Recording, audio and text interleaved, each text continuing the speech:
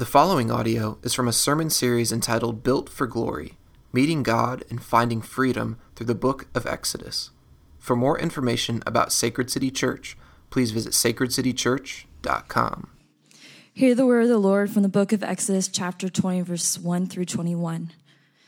And God spoke all these words, saying, I am the Lord your God, who brought you out of the land of Egypt, out of the house of slavery. You shall have no other gods before me. You shall not make for yourself a carved image or any likeness of anything that is in heaven above, or that is in the earth beneath, or that is in the water under the earth. You shall not bow down to them or serve them. For I, the Lord your God, am a jealous God, visiting the iniquity of the fathers on the children to the third and the fourth generation of those who hate me, but showing steadfast love to thousands of those who love me and keep my commandments. You shall not take the name of the Lord your God in vain, for the Lord will not hold him guiltless who takes his name in vain. Remember the Sabbath day to keep it holy. 6 days you shall labor and do all your work, but on the seventh day is a Sabbath day to the Lord your God. On it you shall not do any work, you or your son or your daughter, your male servant or your female servant, or your livestock, or the sojourner who is within your gates. For in 6 days the Lord made heaven and the earth, the sea, and all that is in them, and rested on the seventh day. Therefore the Lord blessed the Sabbath day and made it holy. Honor your father and your mother, that your days may be long in the land that the Lord your God is giving you. You shall not murder, you shall not commit adultery, you shall not steal, you shall not bear false witness against your neighbor. You shall not covet your neighbor's house, you shall not covet your neighbor's wife, or his male servant, or his female servant, or his ox, or his donkey, or anything that is your neighbor's.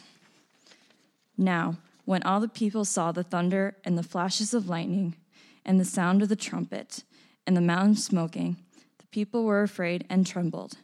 And they stood far off and said to Moses, You speak to us, and we will listen. But do not let God speak to us, lest we die. Moses said to the people, Do not fear, for God has come to test you, that the fear on him may be before you, that you may not sin. The people stood far off, while Moses drew near to the thick darkness where God was. This is the word of the Lord. Let's pray. We'll get to the text. Father, we are thankful for this Sabbath day that you have given us, the Lord's Day, to remember who you are and what you've done. It's a day that is meant to shape us in a profound way, a day that is meant to instruct us in the gospel and to bring us into the depths of the mystery of Christ and his gospel. And so I'm thankful for this opportunity today to open up your word, to hear from you.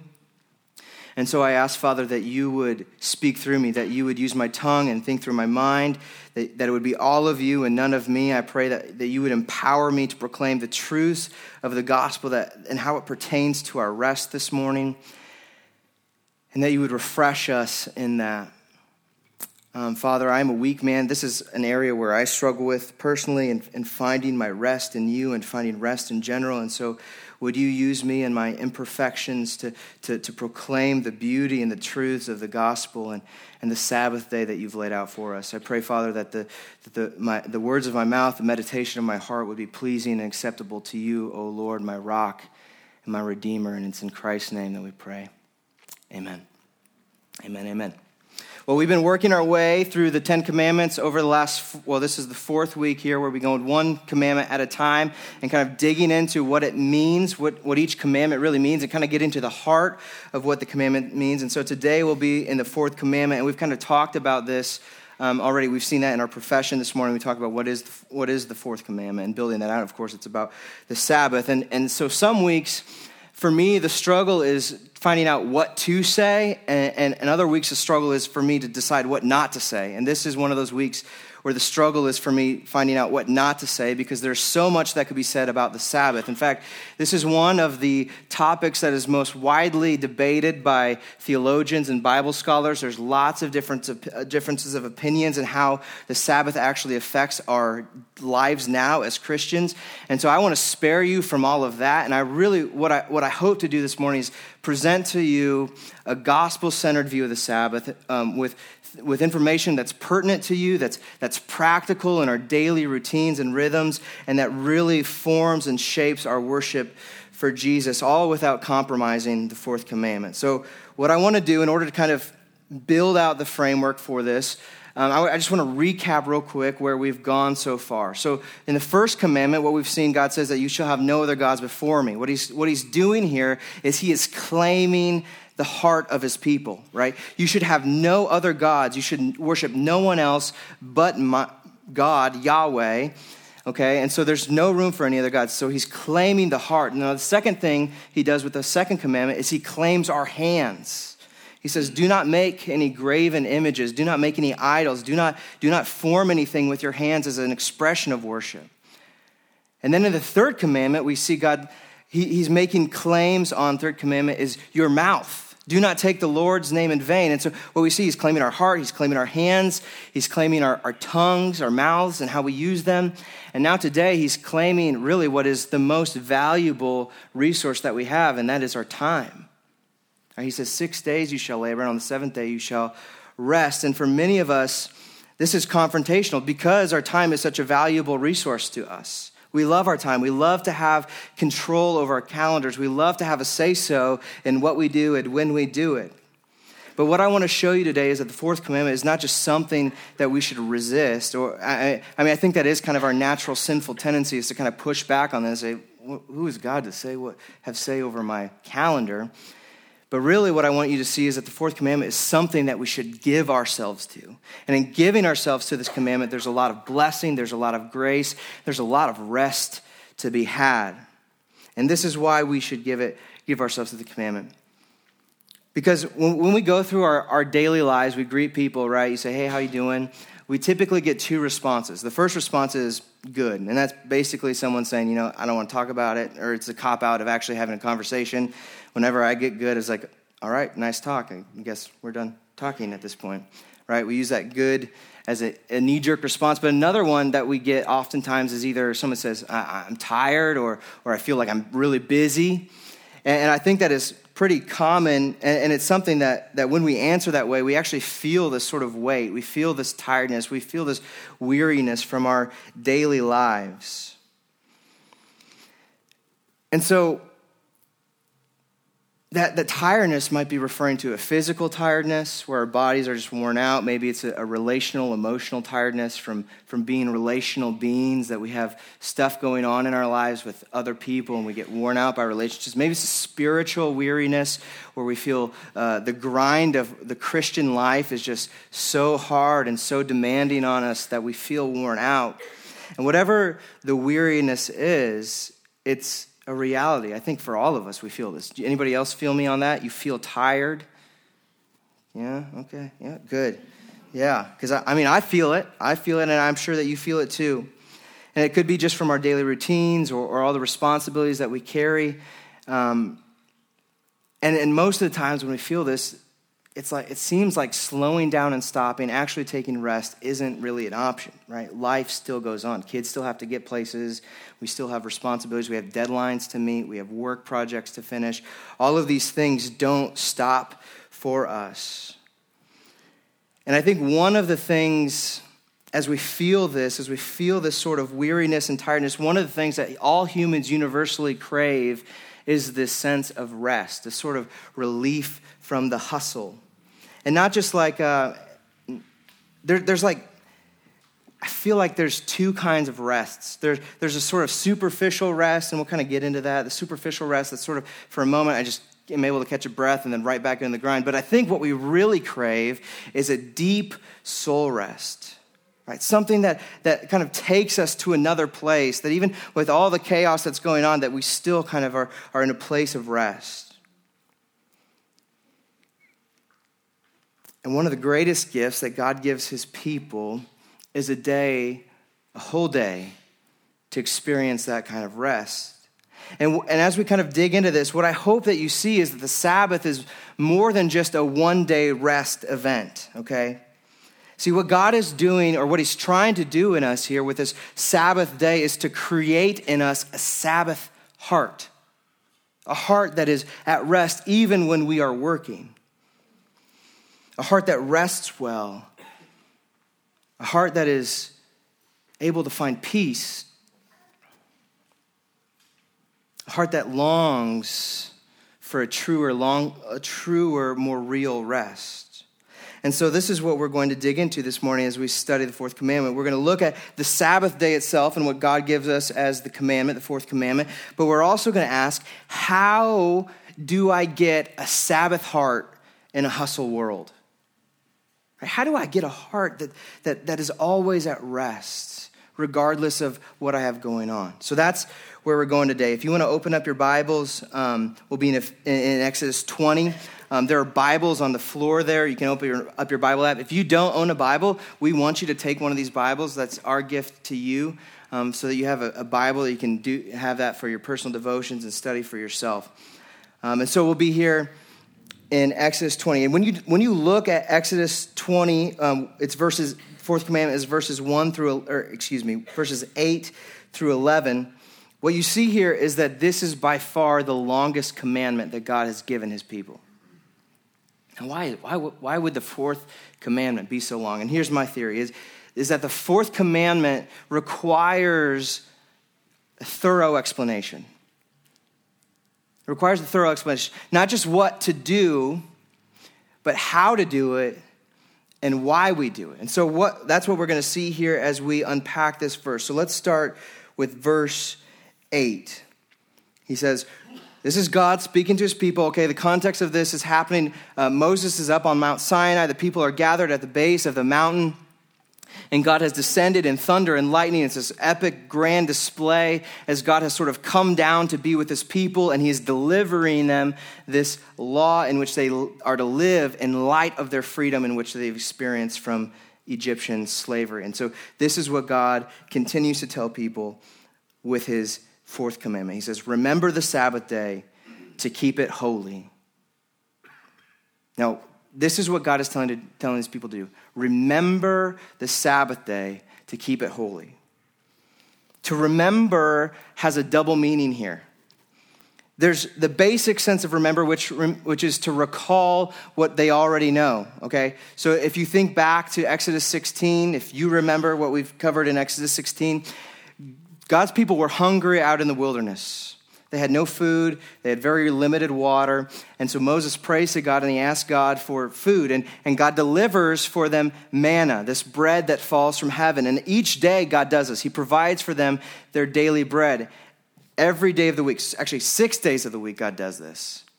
And then on the sixth day of the week, God provides a double portion so that they don't have to go out and collect this manna on the seventh day. It's supposed to be a day of rest. In fact, when God is laying out this protocol for them in Exodus 16, God calls the seventh day of the week a solemn day of rest, a holy Sabbath to the Lord. See, so part one for the Israelites of remembering the Sabbath is actually remembering this day that the Lord has set apart for them for rest. But part two of remembering, it's more of a deeper, nuanced way of remembering, is actually participating in the day. Not just recalling that this day is the Sabbath day, but actually participating in it. For example, this week on Tuesday was Valentine's Day, right? Celebrated Valentine's Day, the old Hallmark holiday. And if you remembered Valentine's Day well, fellas, and I'm saying this sort of at a standard of your wife, your significant other. If you did a good job of remembering Valentine's Day, you did not only recall that the 14th was Valentine's Day, right? You actually did something about it. At least you got a card and wrote a heartfelt note. Maybe you got flowers, some chocolates, teddy bear, something. If you're really in the big leagues, you got her a gift of some sort, right? You actually participated in the holiday. And this same sort of mentality or the same sort of principle applies here in remembering the Sabbath, that you actually step into it. You actually participate in what the day has. See, we don't just say, oh yeah, today's the Sabbath, right? It's Sunday, okay. And then you don't just go on your way. the reality of the Sabbath and remembering what day that is, it alters your activities. Philip Ryken comments on this. He says, remembering the Sabbath involves more than just using our memories. It demands the total engagement of our whole person in service to God. See, this Sabbath day is a day that's set aside for us to enter into the service, the rest, and the worship of God. And this gets us to the how. How do we do this? How do we remember the Sabbath day and keep it holy? And that's laid out in verses 9 and 10. It says, remember the Sabbath day to keep it holy. 6 days you shall labor and do all your work. Okay, first he's saying 6 days you shall work. The preface to the Sabbath day is 6 days of work. Abraham Heschel is a commentator on this passage, and he says, the duty of work for 6 days is just as much part of God's covenant with man as the duty to abstain from the work on the seventh day. What he's saying here is that our work for 6 days is important. It's an important part of being God's people, that we actually take on important, meaningful work, and we give ourselves to that work. Now, it doesn't mean that we work all day, every day, but it means that we allow God to govern our work days as well as our rest day. Just as God gave Adam and Eve meaningful work to do in the garden, and this is before sin, mind you, before sin entered the world in Genesis chapter 3, even up before that, God gave Adam and Eve work to do, told them to tend to the garden and take care of it, look after it, see to its flourishing. God gave them work to do. And so in a sense, we were made to work. But many people, depending on what line of work you're in, if you feel like this is your calling, or maybe it's not, but we have a negative attitude about work. We see it as a necessary evil, something that's got to be done, something we got to do to pay the bills. It's a means to an end. Or maybe some of us write it off as a product of the fall, right? Aren't we sure that work came after or before Genesis 3? Aren't you sure it came like maybe 3 or 4 or 5 when the fall, right? That's not the case. When we rightly understand work, we see it as a gift that God gives in order to bring us joy and God glory as we use our God-given gifts in a way that God has called us to use them. See, we certainly face resistance to this with the fall. Our work becomes hard. Right? Adam and Eve faced this in the garden, right? Now there's insects that start eating their plants, and there's thorns on roses. And we face the same thing. There's relational struggle. There's difficulties in our work. But part of our responsibility to work is to lean into that, to work through those things, to rise to the challenge. And I really wanted to take some time to build out the importance of work and talk about how what we do is so significant and the way that we do it, it affects our worldview and how we see the world. But I just don't have time to build all that out. And so if you are feeling like, man, does my work matter? Does what I do actually carry any sort of significance? I want to point you in the direction of some resources. Tim Keller has, over the last few years, put out some very, very good resources on work and what it means to be a Christian and to take pride in our work and to value what we do and see that what we do have meaning. He wrote a book called Every Good Endeavor, and he's been pumping out a lot of good content through the Gospel Coalition. So if that's where you're at, that would be a good place to go. But I don't have time to do that. But here's what we need to see so far in this commandment. That 6 days, we're to do good quality work. Because if you don't work well, you don't rest well. If you don't work well, you don't rest well. And so God says, work hard for 6 days. And then on the seventh day, he tells us to do on verse 10. He says, 6 days you shall labor and do all your work, but on the seventh day is a Sabbath to the Lord your God.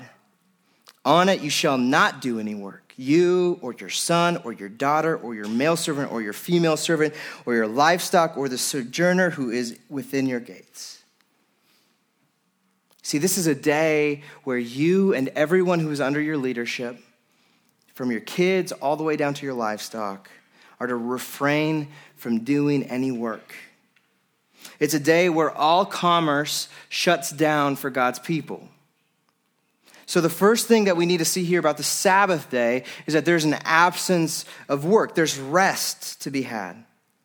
It is to refrain from any money-making activities. It's to give us a break from the grind, to give up the hustle for a day. It's a command for God's people to rest from their labor. Now, I think sometimes we get this confused, right? If the Sabbath day is a day for rest, it just means I'm going to hang out at home, maybe go out on the golf course, kick up my feet, do nothing all day. But that is a misunderstanding of the Lord's day and the Sabbath day. Sabbath day isn't a day where you just kick up your feet and do nothing. It's not a day where you just stay in bed all day. Because the kind of rest that God is calling us into is a more satisfying rest than just physical rest. Leviticus 23:3 is talking about the Sabbath day, and here it's called a holy convocation, which means that this is a holy assembly, a gathering that's meant to be sacred, to have a special purpose.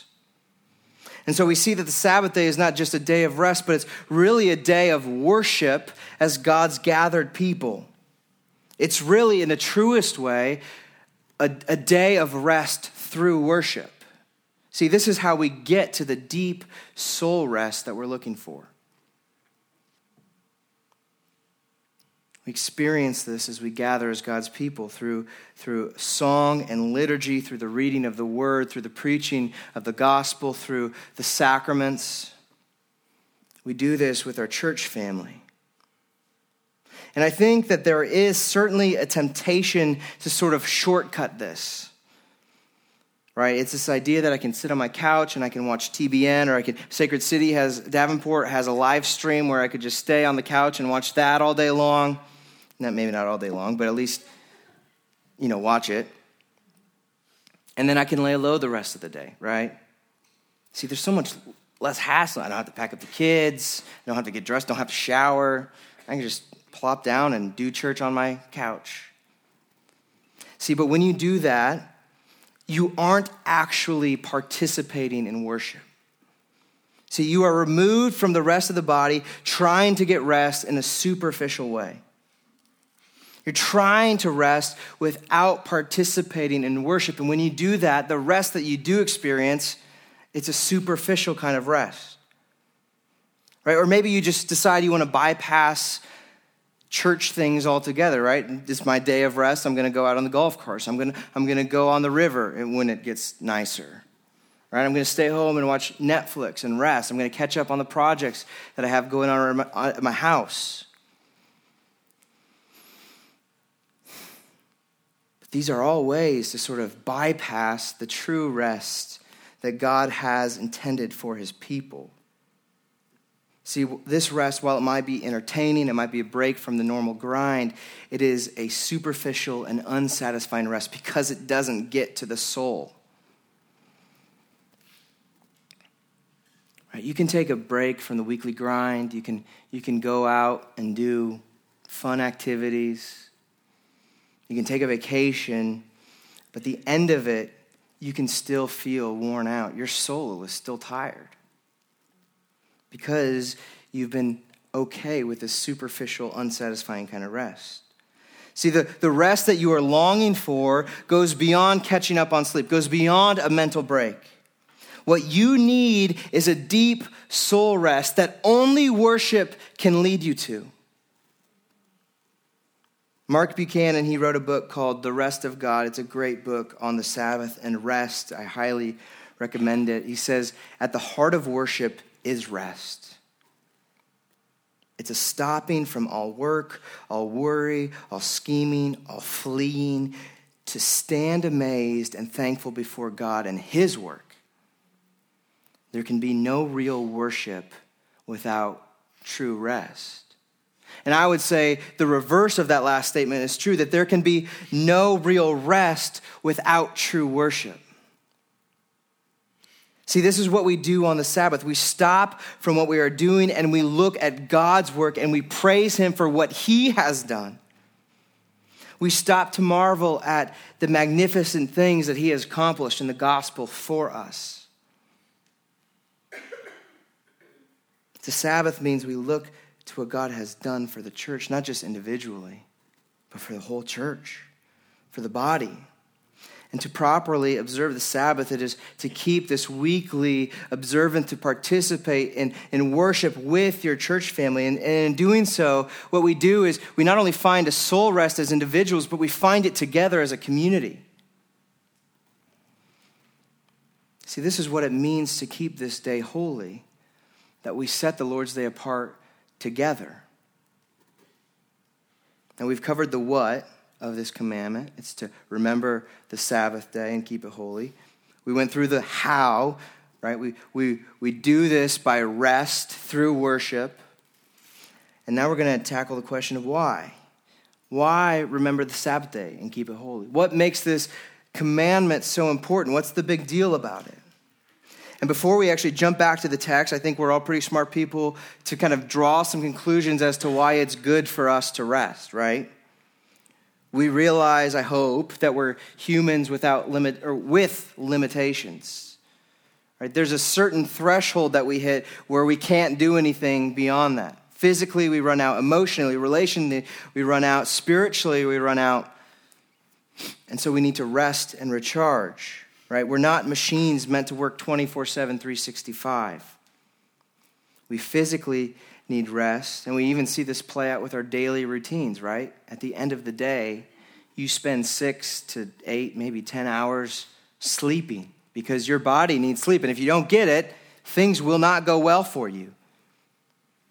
And the same is true on the larger scale within our weekly rhythms, that we need a day of rest. And if you don't rest, I think there's a lot of young people specifically who feel like, oh, I got all this energy. I'm getting on top of the world. I can do whatever I want. I can do whatever I stick my mind to. Not resting will ruin you. It'll make you tank physically. Your body will start shutting down. Emotionally, spiritually, you will run out. You will fatigue. And relationally, it'll take a toll on every relationship that you have, right? We need rest in order to recharge. Okay, so there's obvious sort of looking at the surface level rest and why we rest. But this commandment goes beyond just general wisdom for people, who are God's people and those who are not yet God's people. Right, it's very practical, it's very helpful. Even animals benefit. Probably not a whole lot of us, except for the Corns, have animals and livestock to worry about. But, our animals benefit from rest. Our family benefits from rest, right? There's a lot of common grace in rest. But I think we err when we start with a why, answering a why question that is man-centered rather than giving an answer that is God-centered. Because, if you remember from previous weeks, the first 4 commandments deal with our duty toward God. The why to this commandment is God-centered. And I think as we look at it, we see 2 things. It's a twofold answer as to why it's important to observe the Sabbath. The first deals with creation. And the second why is because it makes us look at what God's work has accomplished in redemption. So let's take a look at verse 11 here. It'll unpack the creation part. He tells you, 6 days you labor, 7th day you rest, everybody in your household. For in 6 days the Lord made heaven and earth, the sea and all that is in them, and rested on the 7th day. Therefore the Lord blessed the Sabbath day, and he made it holy. See, we observe the Sabbath day because God did.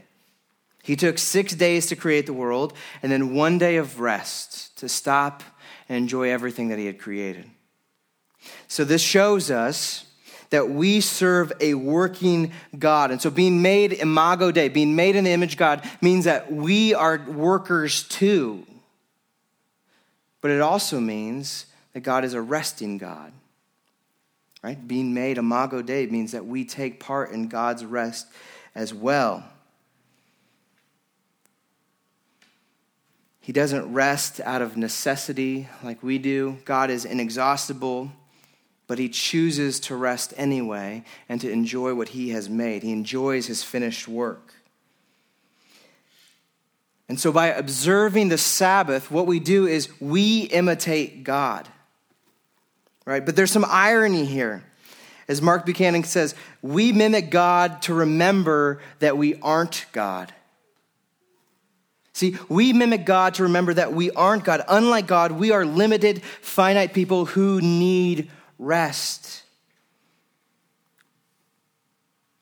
God doesn't need rest. He's the uncreated creator. He goes on all day long, right? Even while we sleep, he's at work.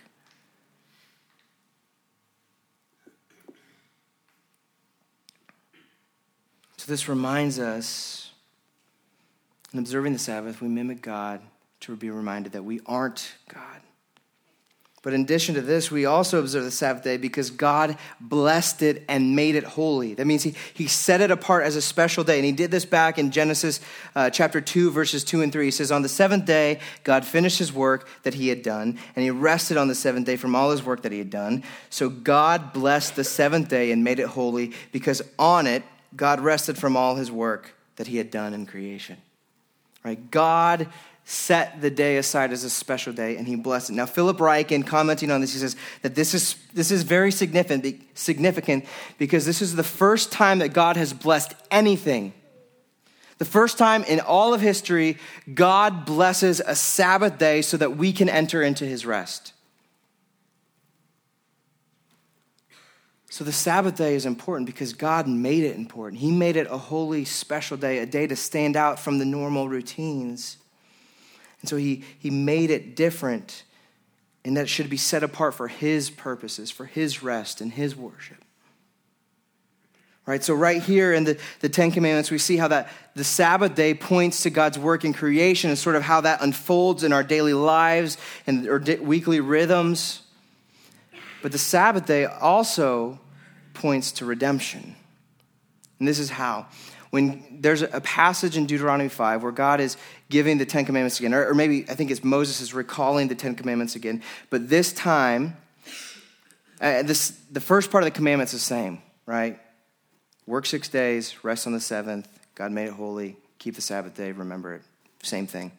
But the reason for why is different here in Deuteronomy 5. He says this is his reason. Remember that you were a slave in the land of Egypt, and the Lord your God brought you out from there with a mighty hand and outstretched arm. Therefore, the Lord your God commanded you to keep the Sabbath day. See, what God is doing here, the why behind this reason, is that God is reminding his people to look to his finished work of redemption. Look at what he had accomplished on their behalf in bringing them out of Egyptian slavery. It's not about their work, but it's about God's work. It's to get their eyes off of what they have been doing these 6 days and to look at what God has accomplished in the grand scheme of things. See, perhaps the most important thing about the fourth commandment is doing just that, getting our eyes off of what we do and putting our eyes on what God has done. See, God's telling them, remember this marvelous, powerful work that I have accomplished and rest in it.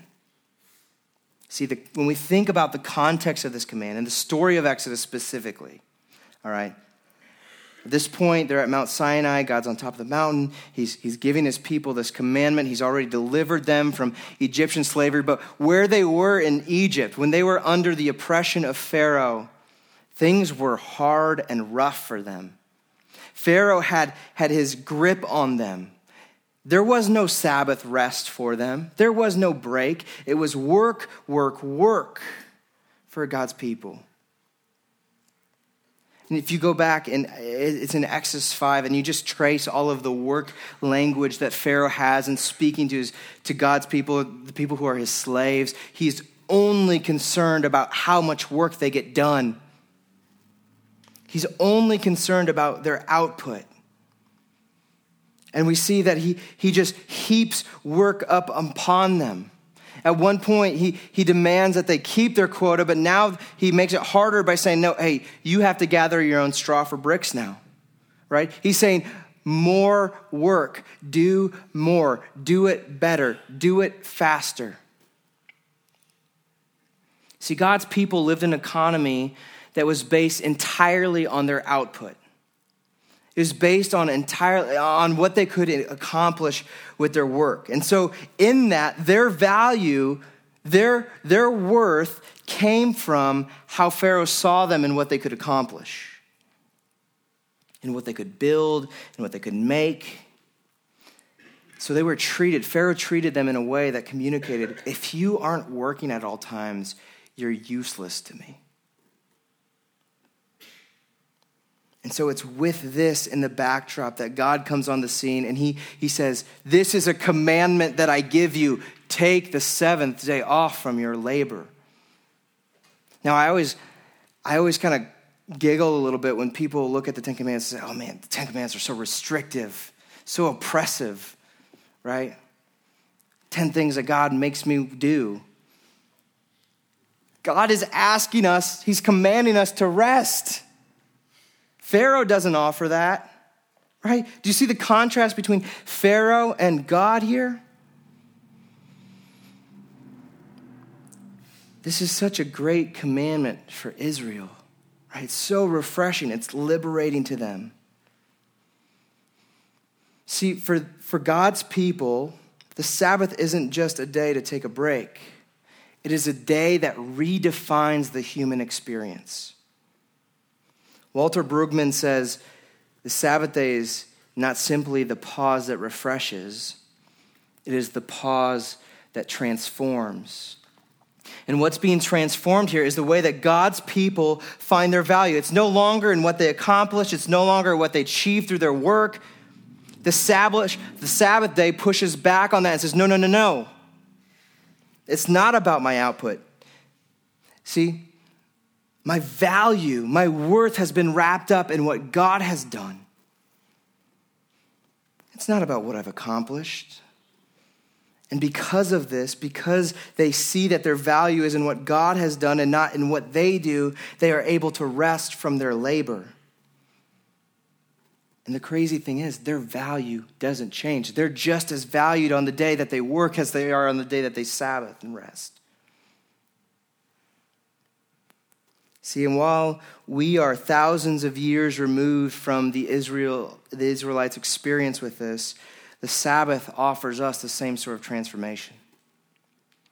See, many of us are driving and many of us are bought into this work-driven mindset, right? That our value is based upon our output. In fact, this is one of the primary ways that culture ascribes value to someone is by looking at what they have accomplished and what they have done. Culture says you're successful, you're a valuable person in society if you have worked your tails off to reach the heights that no one else has reached yet. And it's not just for the most successful or the elite in our society. We buy into this too. We work long days. We put in extra hours just to show something for ourselves.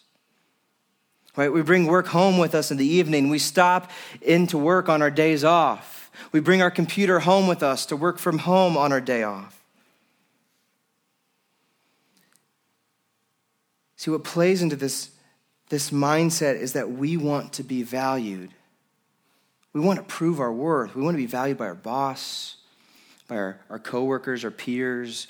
We want to be valued and show that we have worth to our professional colleagues.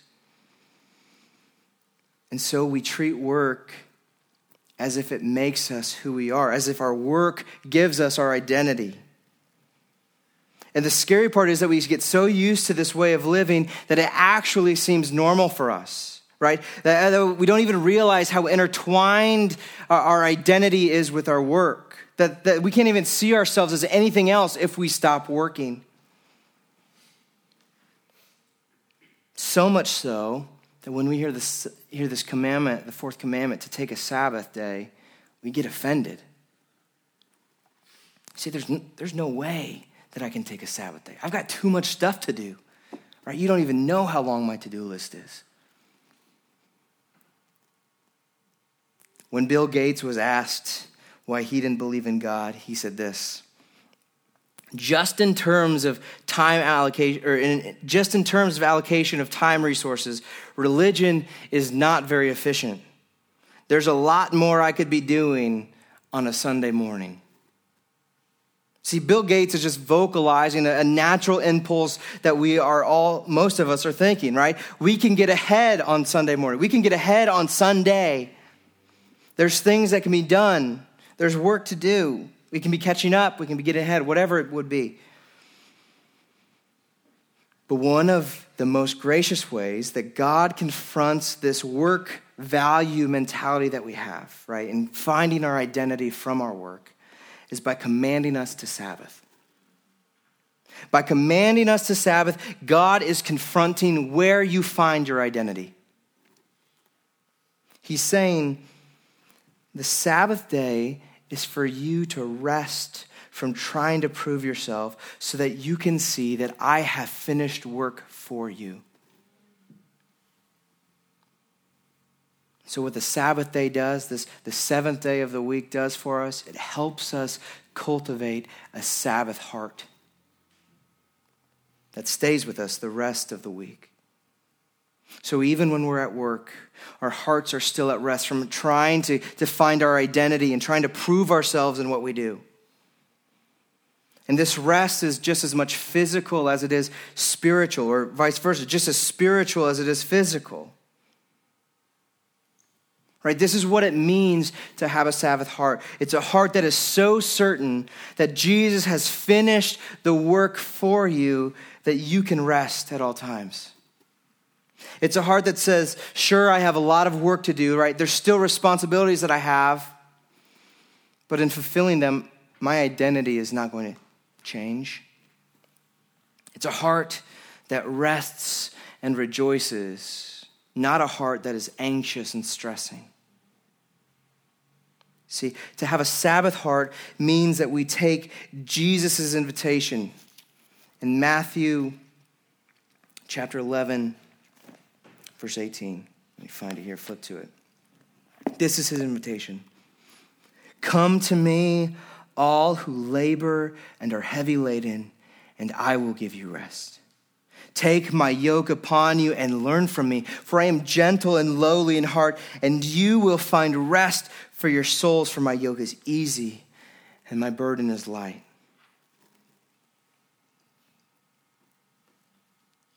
See, to have a Sabbath heart means to take Jesus' invitation, to go to him, to rest in his finished work. Right? We look at his life, death, and resurrection, and we see that by going to the cross to forgive us our sins, that we are made new by Christ. That we are made holy, we are made worthy, we are given a new identity as God's children. And now because of that work that Christ has done, we are holy and acceptable and pleasing to God. See, this is good news, friends, that we don't have to prove ourselves. Not only to our boss or our friends or our coworkers, we don't have to struggle to prove ourselves to God. Jesus has done that work for us.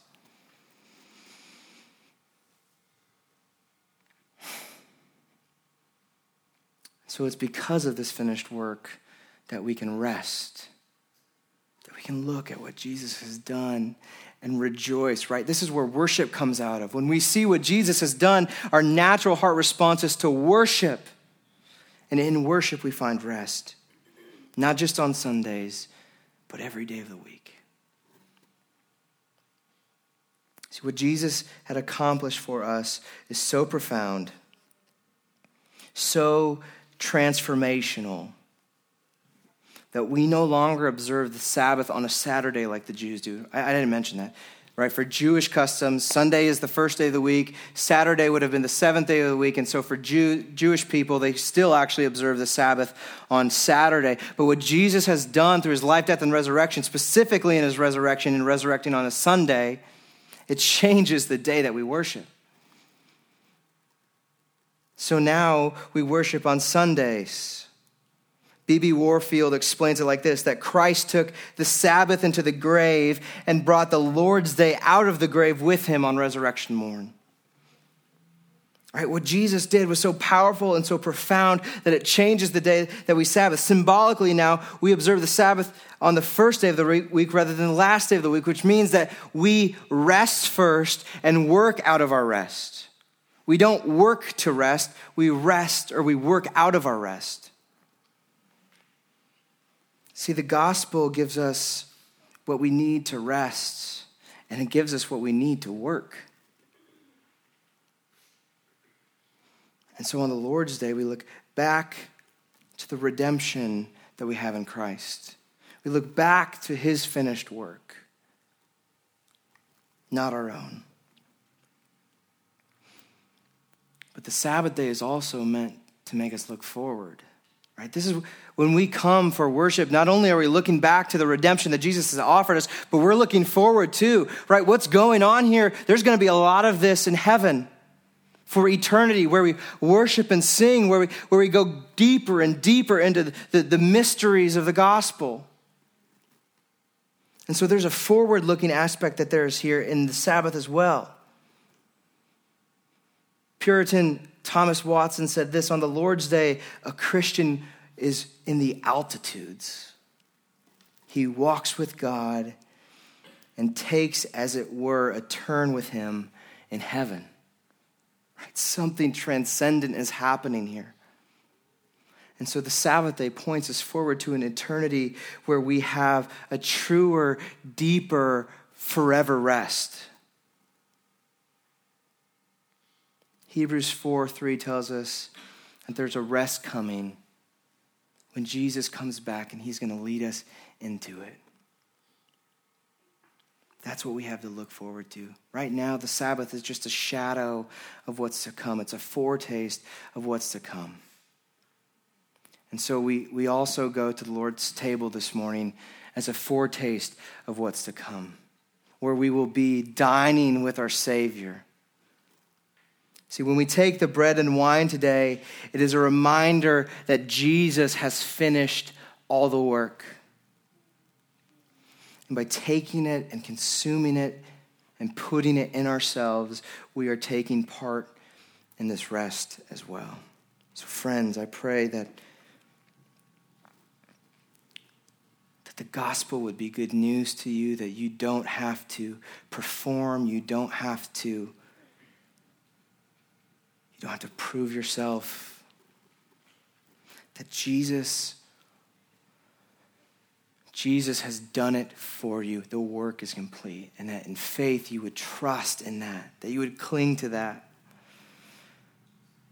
So Father, I thank you for Christ and what he has done to finish that work for us. I thank you that you offer us a day of rest, that you are not a slave master, you are not a taskmaster, you are a gracious Father who gives us a day to rest through worship. And I pray, Father, that our Sundays would be transformed by this. I pray that in honoring you and your Sabbath day, Father, that we would grow deeper and deeper into our identity as God's children, that we would know what it means to hold to our identities in Christ in a deeper, more profound way that we've ever experienced before. And I pray that in doing so, Father, you would lead us into the depths of rests, that we would indeed come to Jesus, all of us who labor and are heavy laden, and that we would find rest, that we would take the invitation of Jesus to take his yoke and to learn from him, for he is gentle and lowly in heart, and that we would find rest for our souls.